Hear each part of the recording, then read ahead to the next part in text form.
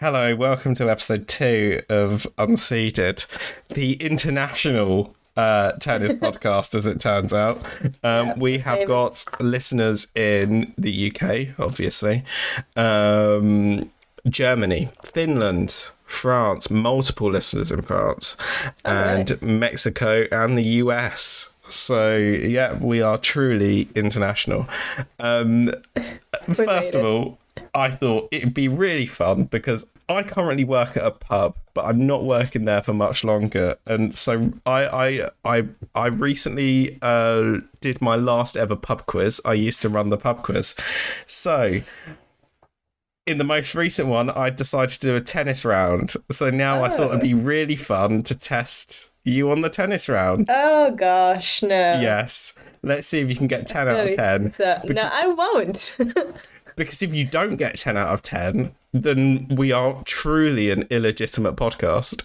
Yeah, you're literally like just putting me out, like, how do you say, leaving me out to dry or whatever. Like, you're putting in evidence how poor my knowledge of tennis is. I'm leaving both of us out to dry because then if you don't get 10 out of 10, they might just be like, oh, what absolute joker is this man signed up to do a podcast with? No.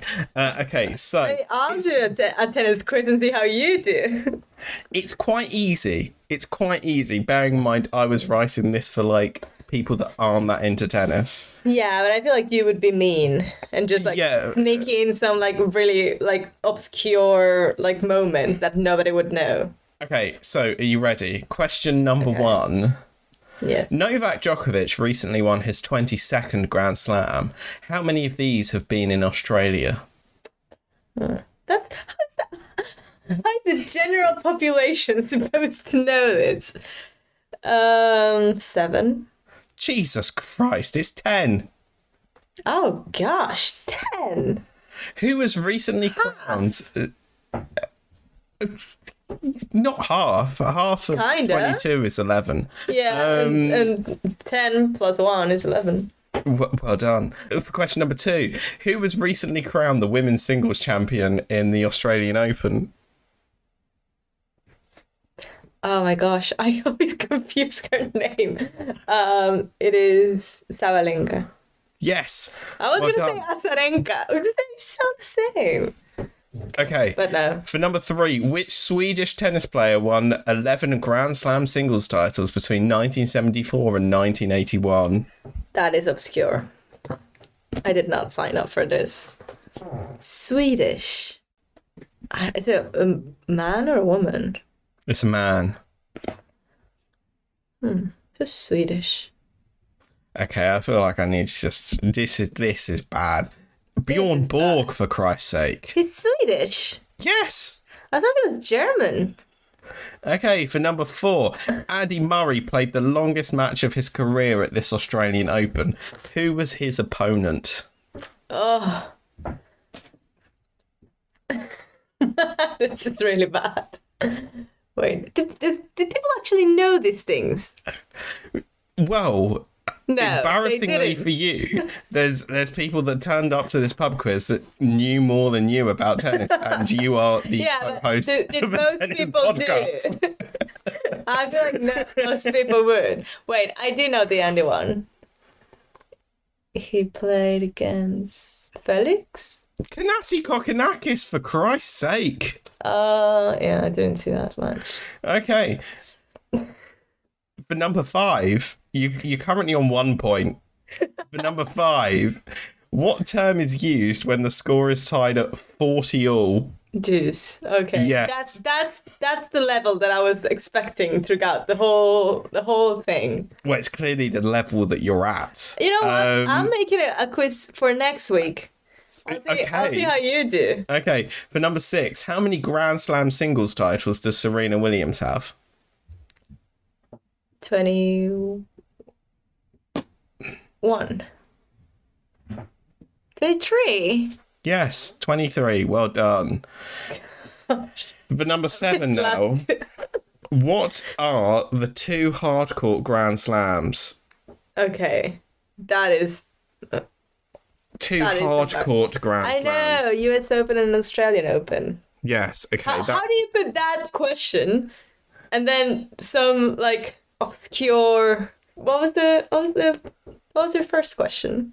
The first question was, how many Grand Slams does Novak Djokovic won in Australia? Yeah, who knows that? But I know Nadal's, I know Federer's, like Roland You Garros should know and that. Wimbledon. Okay, so who is the British number one male tennis player? Right now? Yes.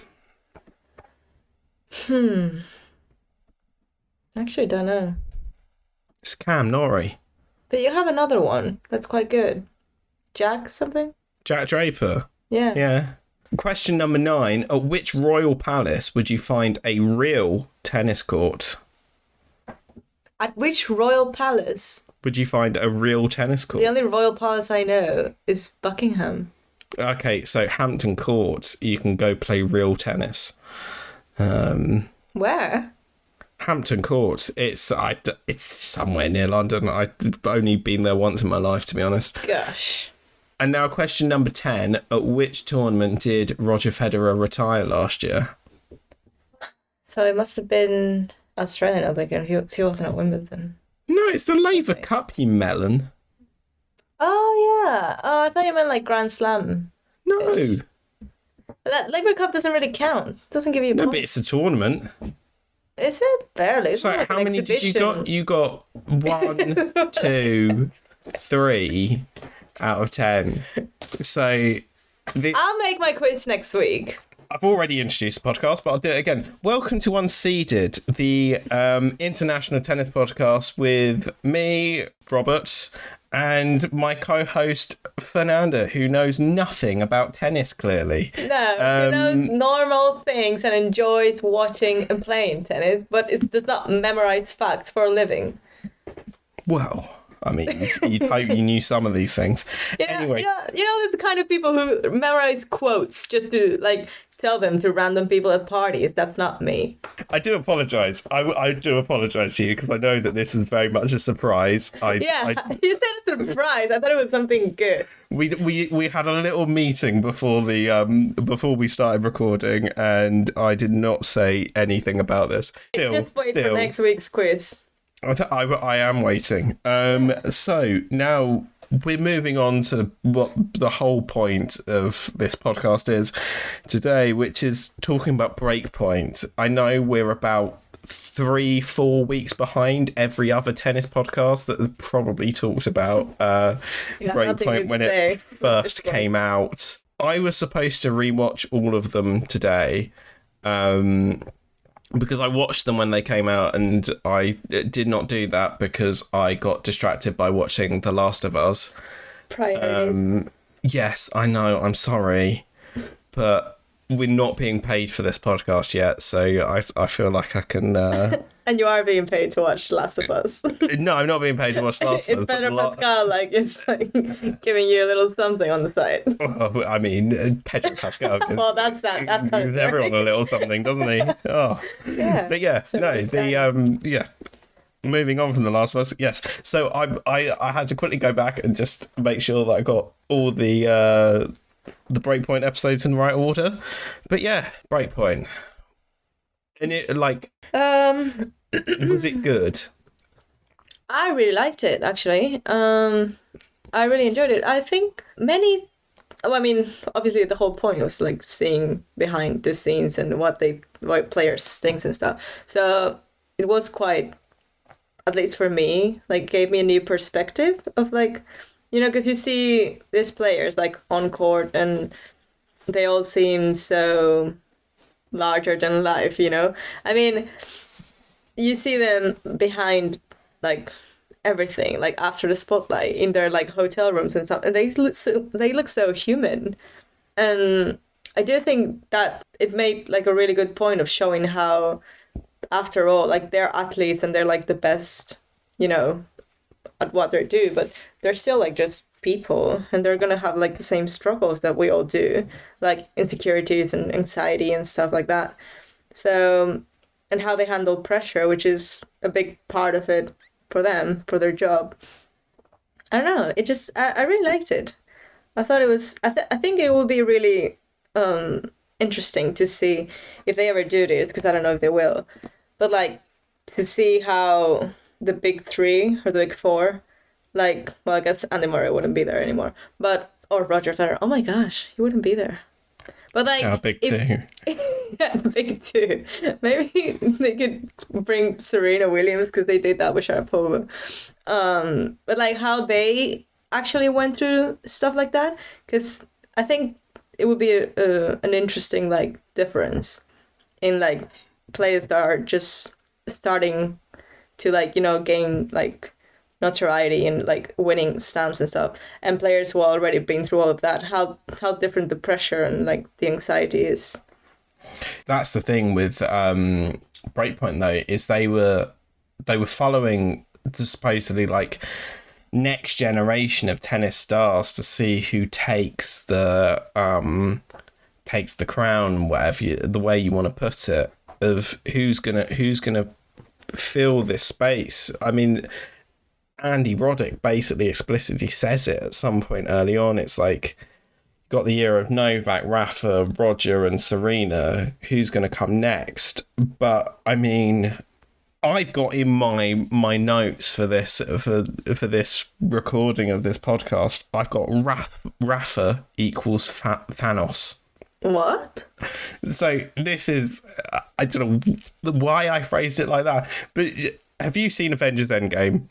Do I look like a nerd to you? Of course. No. Okay. So there is a moment where Thanos just goes, I am inevitable. He's the big bad guy. Okay. The villain. Yes. He just goes, I am inevitable. And that was the sense I got from Rafael Nadal in this series of Breakpoint. It's like... It was the villain. You've got all these younger tennis players coming to try and come through and win a tournament, and then you've just got Rafael Nadal just like rocking up and beating them, basically. But yeah, so episode 1 was Nick Kyrgios. I don't have much to say about this episode, to be honest, because I think we've been there and seen it before with Nick Kyrgios. I think everything that he says in this episode is everything that he said in a press conference before. He's not... Well, that's the thing about Kyrgios, that he's a very open person. So, I mean, it's not that everyone else is hiding things, but he's just what you would expect.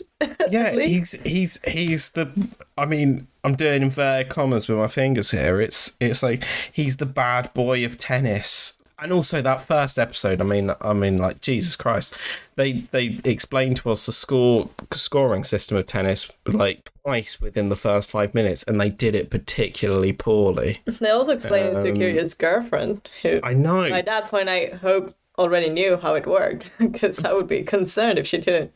But also the way they explain it, it's just like, oh, it's the first to 6 games. Well, ish. I mean, that's a simplified version. You're not going to explain to her like everything. Explain to her tie breaks. Tie breaks are the sure by now best. She knows. Tie breaks are the best part of tennis. So obviously episode 2 was Berrettini and Tomljanovic. I think the biggest thing we learnt from this is you can't interrupt Berrettini whilst he's doing an interview for ESPN. No. He's the priority here. That is the priority. I love you and all that, but can you make sure you leave? Yeah, it's Why even share a room? Like, they were. productive. They are. I don't know their current relationship. I know, but you can get like a joint rooms. Is that what you call it? Like, suite. No, but like, you know, there's rooms that everyone has their own room, and you have a door, and like you go through that door between the rooms, and then you're like suite. No, isn't it sweet when you have like a living room and stuff? Maybe, but it's like you're just thinking about like combining 2 bedrooms. Yeah, I mean, they are. I'm not thinking it is a thing. I know, but they are professional tennis players at a high level. I'm sure they can afford a suite. Yeah, but I'm saying, why didn't they do that instead of like sharing the big suite or whatever that's called? Well, because maybe they both thought they'd be out in the early rounds. I don't know. Probably not, considering. What kind of thinking is who thinks like, oh yeah, I'll probably lose in the first round, so. And then a nice comment from your boyfriend Berrettini.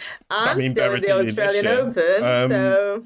I think the most interesting part of this episode is there is definitely one moment at the end where they're like, it is very weird being in the last stages of a major tournament like that, is because all the other tennis players have left by this point. Is you're the only ones, you're one of the only ones still knocking around the complex, going around the practice courts, being in the hotels or whatever. So it is really quite weird. You know what I felt with these players? That they feel really uncomfortable, like, doing well. Like, I mean, the last episode, Casper Ruud, when he played the final, and then Felix Auger-Aliassime playing against Nadal, which wasn't the final, but it was like semis or quarters, I don't remember. Yeah, I know, but I think there's something else going on with Casper Ruud and Nadal. There is like a real inferiority complex. There really is. Did you notice that as well? Because it's like, I mean, I think I touched on this in the last episode where it's like, but yeah, like Casper Ruud growing up had posters of Nadal on his wall. Yeah, but I mean, and it's like, but yeah, there's an inferiority complex. It's like that's the Casper Ruud thing. Like that's the Casper Ruud issue because Alcaraz was the same. And he's so unafraid. Interestingly, with Alcaraz, I know this might be just a thing that he does to try and limit the comparisons between him and Rafael Nadal, because let's face it, which is impossible.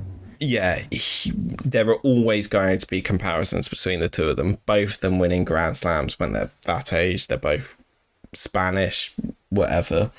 Yeah. Alcaraz quite similar style as well. But Alcaraz has often cited that he is more Federer. Yeah. He looks up to Federer more. And I think you can see that in some aspects of his game. Let's say, yeah, Roger was his idol. He's still really like Nadal. He's talked about it. Like, Nadal was still one... And being Spanish... Do you not think that Nadal was like ingrained in his brain since like birth, that this is like our, you know, he's like a national icon? I think we'll see. From what I've seen from the trailers for the next part of Breakpoint is they do actually follow Carlos Alcaraz. But that third episode though, the most interesting part was Mireia Sakkari, I thought. Especially the way she talks about the semi-final that she lost in the French Open, where she had match points, lost it, told her team that she was retiring from tennis, and then didn't. But then you get to episode 5 and the whole thing is about Roland Garros, and it's I think that Felix Auger-Aliassime's episode was quite interesting, especially with the whole Tony Nadal fiasco, which was just, oh my gosh. I mean, I remember it happening, but it's so much worse. I remember it happening, and I remember the discussions around Tony Nadal coaching Felix Auger-Aliassime, and I always was like, this seems weird. Yeah. I mean, you know what the weirdest part for me was? That he said, obviously I'm going to support my nephew because, you know, he's my nephew and I want him to win. And then Felix's team was like, oh, well, we knew he would, if I were to, like, play against Nadal, we knew that's how he would feel. You know, that's the insanity. Why would you hire someone who's not going to root for you? Exactly. You want a coach that is going to want you to win every tennis match. And the thing that I forgot, and then obviously this showed it to me, is I was always aware of the fact that Tony Nadal did this weird thing where he sat in the middle of these of the two player boxes. Basically, he just sat as far forward as he could on Kshatriya, and right in the middle, like behind the baseline.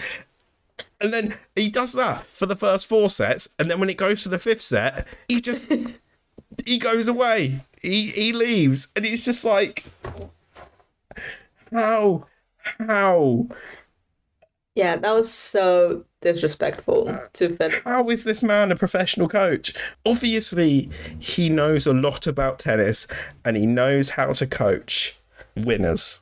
He's coached Nadal for so long, and Nadal became a great champion of the sport. But let's give Nadal some credit as well. He's got unmatchable talent. So but I would not be hiring Tony Nadal as a coach until Rafael Nadal is no longer on the tour. Exactly. I do think like both parties are at fault here. Like Tony Nadal for being who he is, you know, and just like even like saying I want Nadal to win. Like even if you think like if you can think yes I want him to win, you don't say that to people. You can say all these things privately, but then saying them in public. And then did you see when Nadal won that people were congratulating him? Yeah, they were like, "Oh, well done." I was like, "Well done? What did he do?"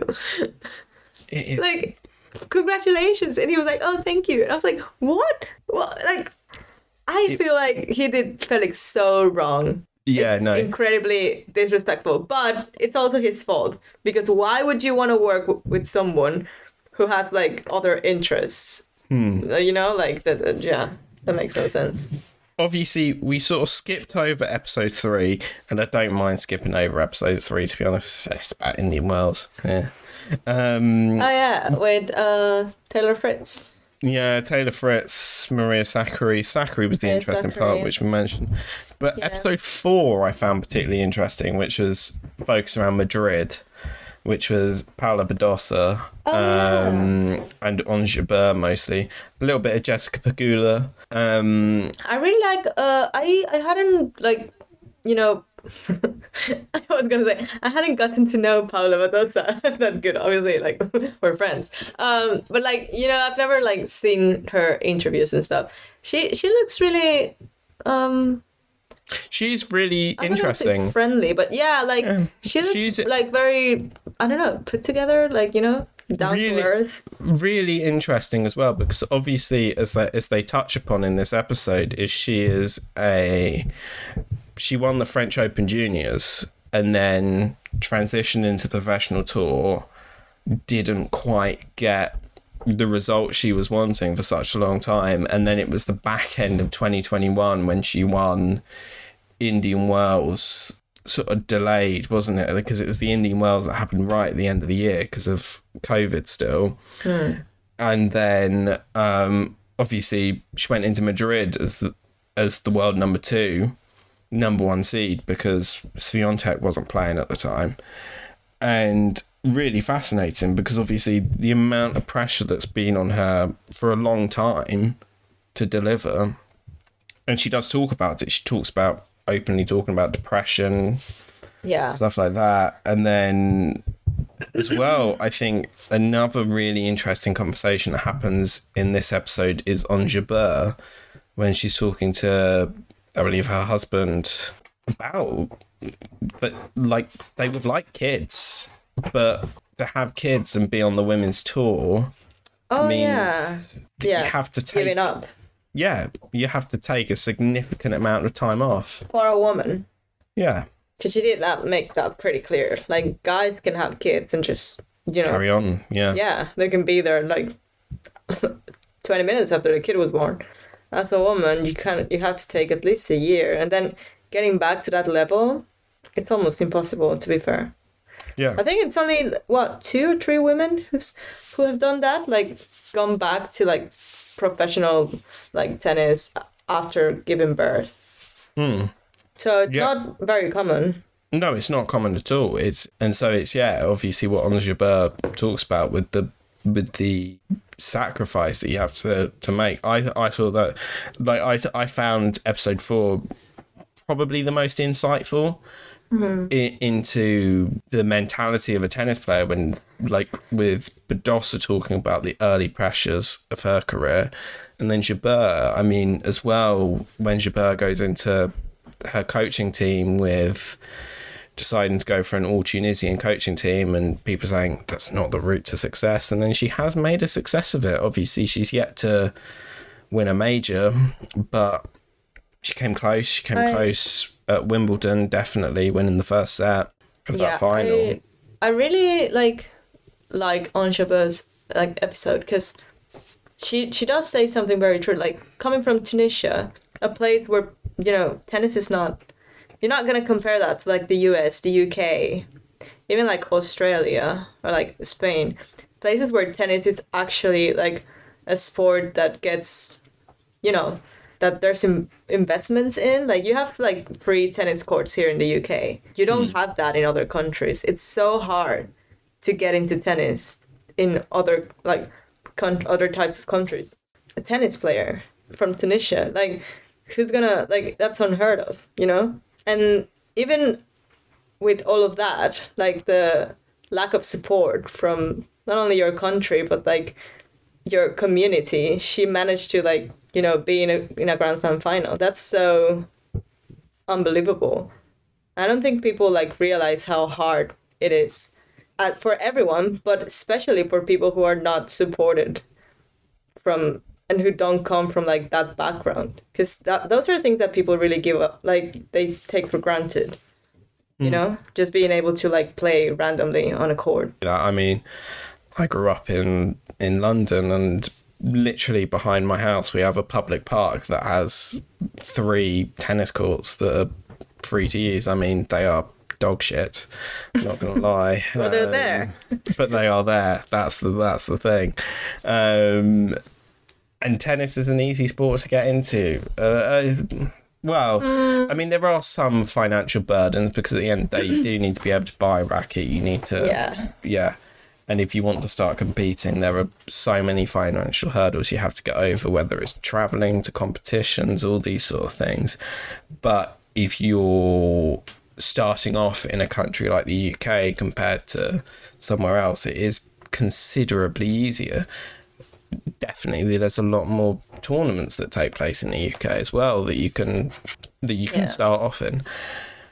But yeah, no, so episode 4 I thought was perhaps the most fascinating, but obviously we've already spoken about episode 5 and we've already made our feelings clear on Tony Nadal and whatever was going on there. But I think it's interesting to go back into Casper Ruud, because he has got a Nadal problem. I think this was. I don't know if it's a Nadal problem or like a Casper Ruud problem. I think it's a Nadal problem, because I mean, it'd be interesting. When has he played Novak? That would be an interesting, whether it is a big 3 problem. I do think it's more of a big, because he said something that really like shocked me.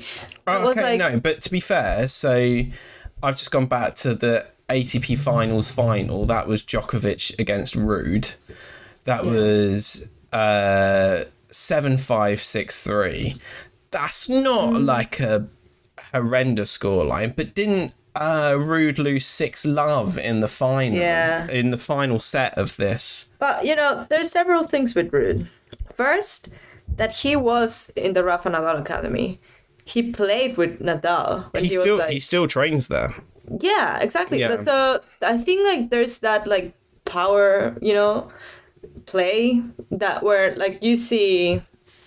I'm not saying Nadal was his coach, because obviously he wasn't, but you see like your icon, and then you get close to him, like you're in his academy, you get to like play with him sometimes, and then you encounter him in a final. That's such a big switch for him. Nadal is obviously used to it, he doesn't care. But for him, for Casper Ruud, it's so like, so what are you? Like, you're my icon, and then you were like, kind of like, in my academy, like, training me, and now you're my opponent? Like, what? How is he supposed to, like, you know, divide all of those feelings?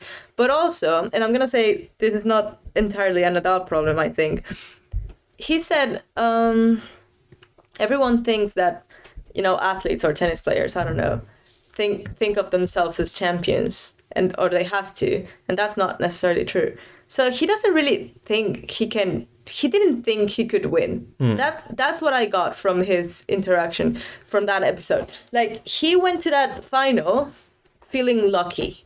Yeah, he was like, I'm so lucky to be in the final. Like, oh my gosh, this is unbelievable. He didn't want it. Like, he was like, I'm good. I'm in the final. That's enough for me. So yeah, I mean, that mentality is it's not going to take you so far, especially playing against Nadal. Yeah, I mean, that's the thing. But yeah, I think you've hit the nail on the head there. It's like he was in that final because it wasn't just like that was just another stepping stone to lift the trophy. It was like the achievement itself was being in the final. Yeah. And I mean, I've got to say, I think this is one of the funniest moments of the entire series where you've got both them waiting to go on to Kshatriya, and you've got Nadal running up and down that little corridor, and then you just got Casper Ruud just stood there like.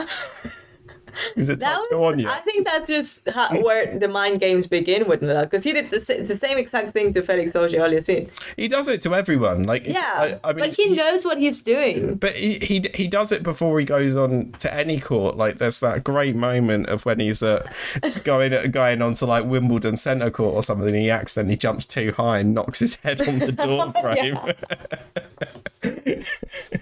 No, I feel like that's where the mind games begin with him. Because obviously you do that to Djokovic, even like older players who are not maybe like, no, I don't know, Wawrinka or something like that. They're probably not going to be so, they're going to be like, okay. Oh, yeah, no. But you do it to younger players and you know what you're doing. I fully imagine like Rafa compared to the other members of the Big Three. If you've got Roger there in the... waiting to go onto the court, he's not running up and down the corridor. Exactly. He's no. Yeah, but it's part of the Rafa thing, isn't it? I guess it is. Yeah. This episode really epitomizes my Rafa equals Thanos theory. If anything, Rafael Nadal in this series is like Jaws, like the shark. Gosh. I mean, to be fair, yeah, he did really well in this series. Because and nobody was following him. He should have been nobody the star. Was following him. Yeah, no, we're following all these younger players who's going to be the next generation, and you've got Nadal in the background just casually coming through and winning the whole thing. Yeah, and it's just like. And I think you're going to get a sense of that in the next part when they go to Wimbledon, because they're not following Djokovic. They're following Kyrgios again, I believe, in that Wimbledon. And Djokovic is just going to turn up and win it. And I think this is the problem with Breakpoint at the moment, is this generation of tennis players that are supposed to take over, we don't necessarily know yet who are going to be the ones. And even on the women's side of the tour at the moment, where it feels slightly more certain now, if you look at the rankings, where you got Iga Swiatek, who is thousands of points ahead, there are other players on that tour still that you think could definitely win majors. It's like, I see Bianca Andreescu winning more majors, Aryna Sabalenka now winning. If she can hit that at multiple tournaments, she's going to win. But then you've got other players like Emma Raducanu. Clearly, at her best, is going to win major tournaments. So it just feels like at the moment, there's not a certainty of who's going to come next. On the men's side, that's even more drastic because the old guard is still winning. It's always been like that. I know, but it's the old guard is still winning. So who is going to be the next set of champions? Yeah, that's what I was thinking. Like, I mean, do we have to put an asterisk next to Alcaraz's win at the US Open because Djokovic wasn't there?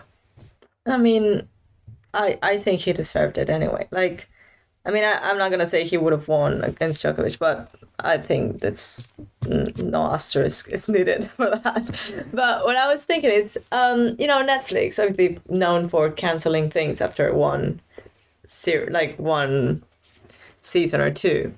Is the focus of like who's gonna be the next one like wrong? Because they're like, the generations are already like we're skipping ahead because Berrettini is like what, 25, something around that age. That's the generation. Dimitrov and that generation, that's even older. Yeah, no, Berrettini fits into this sort of Zverev, Tsitsipas, Medvedev, this bracket, I think. Yeah, but then now you have Alcaraz and Sinner and like younger players, and I mean nobody's winning. So you're saying like who's the guy? Who are the guys that who's the generation? Because I don't see anyone stepping up. Alcaraz, maybe. I mean Alcaraz is the only one, but that's not generation. He's gonna have to be like the lonely, only person. I feel like Auger-Aliassime, Felix, he's often been talked about in the past as like he's gonna be there, but it is very slow progress that he's getting to this point. I also think they overhype players, which is counterproductive because that's just more stress. Yeah, I mean we're gonna see, aren't we? I don't know if we will see. I hope we need to see someone at some point because inevitably Rafael Nadal and Novak Djokovic are going to retire from the sport. Yes. So some people are going to have to win Grand Slams. I just think the ATP is going to turn into the WTA.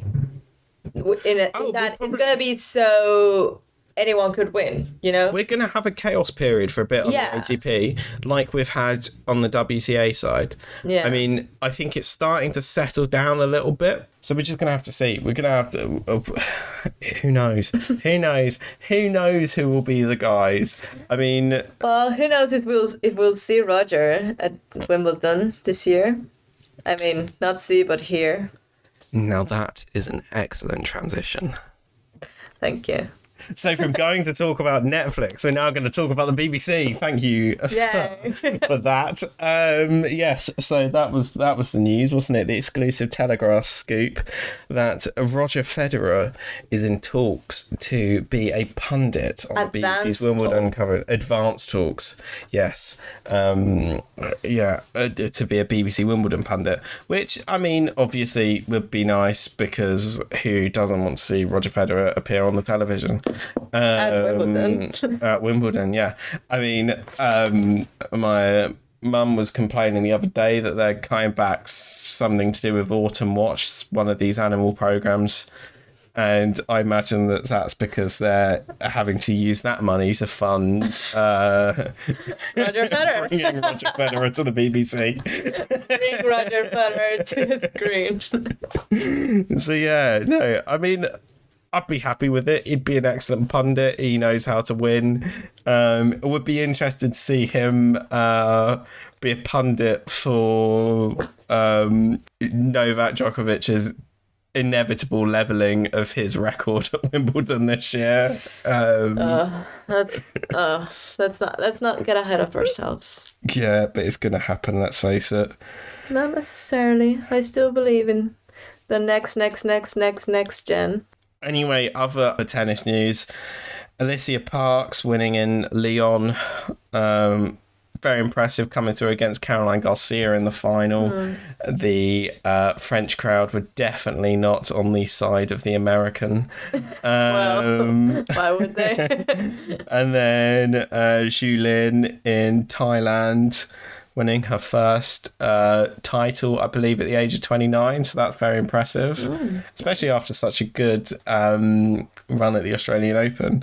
But yeah, I don't know what else there is left to talk about. I probably could have gone into more depth with the with Breakpoint if I had watched it more recently than when it came out. I think we talked enough about it. I mean, there's not much. They're pretty repetitive, the episodes, in that most players are like experiencing the same things. So I You know, just changed but the names. it's just I feel like at the moment I probably could have spoken about an extra hour about The Last of Us than I could have done Breakpoint after watching that. I also think yesterday. episodes shouldn't be that long because, like, nobody needs to hear us talk about something for 5 hours. I know, but you've got to understand the amount of audio that I deleted from the last episode. Exactly. So now you will have to delete less. Well, it depends because most of this audio could be shit. I don't know.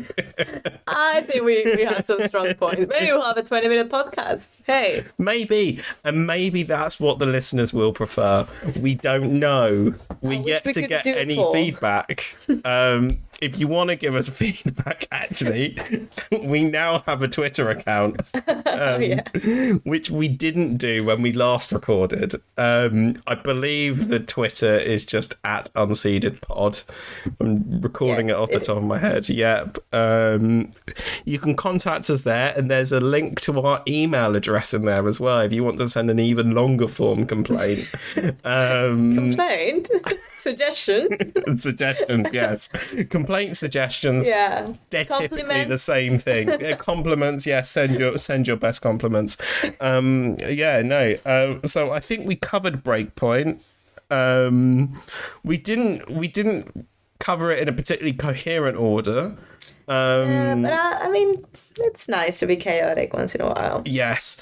I think that might be what defines the early stages of this podcast. Chaos. I think we had like some sort of order in our minds. I frequently brought up my Rafa equals Thanos theory. Yeah. We got some recent tennis news out as well, which was good. I think. Rogers, yeah. Yeah, Roger at the beat. Don't worry, we managed to mention Roger Federer. That's good. Yeah, I can live for another week. Yeah. I'm sure we'll mention him next week as well.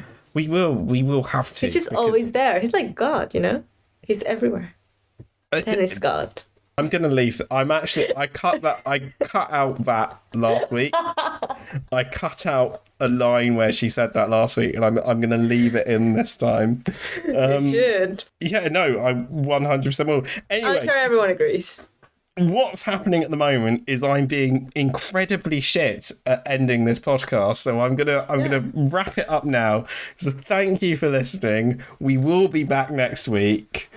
No idea what we're going to be talking about. Probably Roger Federer. There will be a quiz, that we know.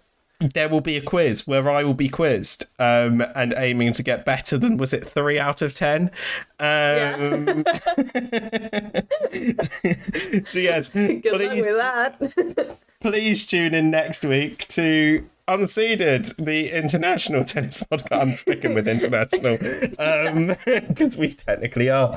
And yeah, we will see you next week for what I'm sure will be an exciting ride through the world of tennis with one person that doesn't know a single thing, it turns out, about tennis. One person who will rather experience tennis instead of memorizing every single little fact. She's here for the vibes. Exactly. And Roger. See you next week. Thank you for listening, as always. Please do rate us on podcasting platforms because you can do that on Apple Podcasts, it turns out, and straight away. Spotify, you need to apparently listen to 2 episodes, but now we have 2 episodes, so you can rate us. So it works goodbye. Thank you for listening. Rate us highly and share us where you can because we need all the help we can get. Goodbye. Goodbye.